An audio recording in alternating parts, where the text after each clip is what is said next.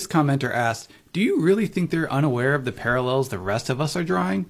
I think they're just emboldened to say the quiet part out loud. And this is in reference to the Moms for Liberty group in Hamilton County, Indiana, who quoted that goose-stepping fascist that if you want to compare somebody to someone absolutely terrible and evil, you invoke this name and everybody knows who you're talking about. And I replied that some may be emboldened, but a large majority do not see these parallels. Why? Because they will not have the empathy to see it from a different perspective. They will not connect with other people's pain and perspective. Rather, they will be self-referential. And I was proven correct. This is their apology. I'm using quotes for this. Their apology reads, "We condemn this person's actions in his dark place in human history. We should not have quoted him in our newsletter, and we express our deepest apology."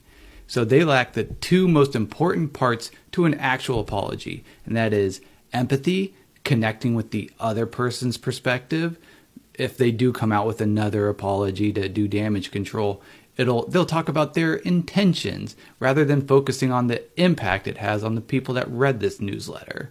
Also, the second part is undoing actions.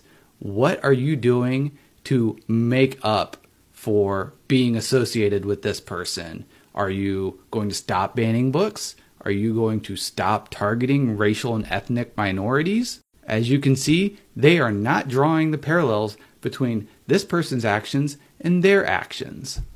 They don't explain why they quoted him in their newsletter. They don't care. And it's also interesting that they said we should not have quoted him in our newsletter. Should have kept it to the meetings that aren't being recorded so we aren't held accountable for our actions. And if they continue to try and do damage control, watch them try and invoke a martyr complex of, oh, I'm only trying to save the children. Oh, they're coming for us because they're trying to come for you. No, we're not.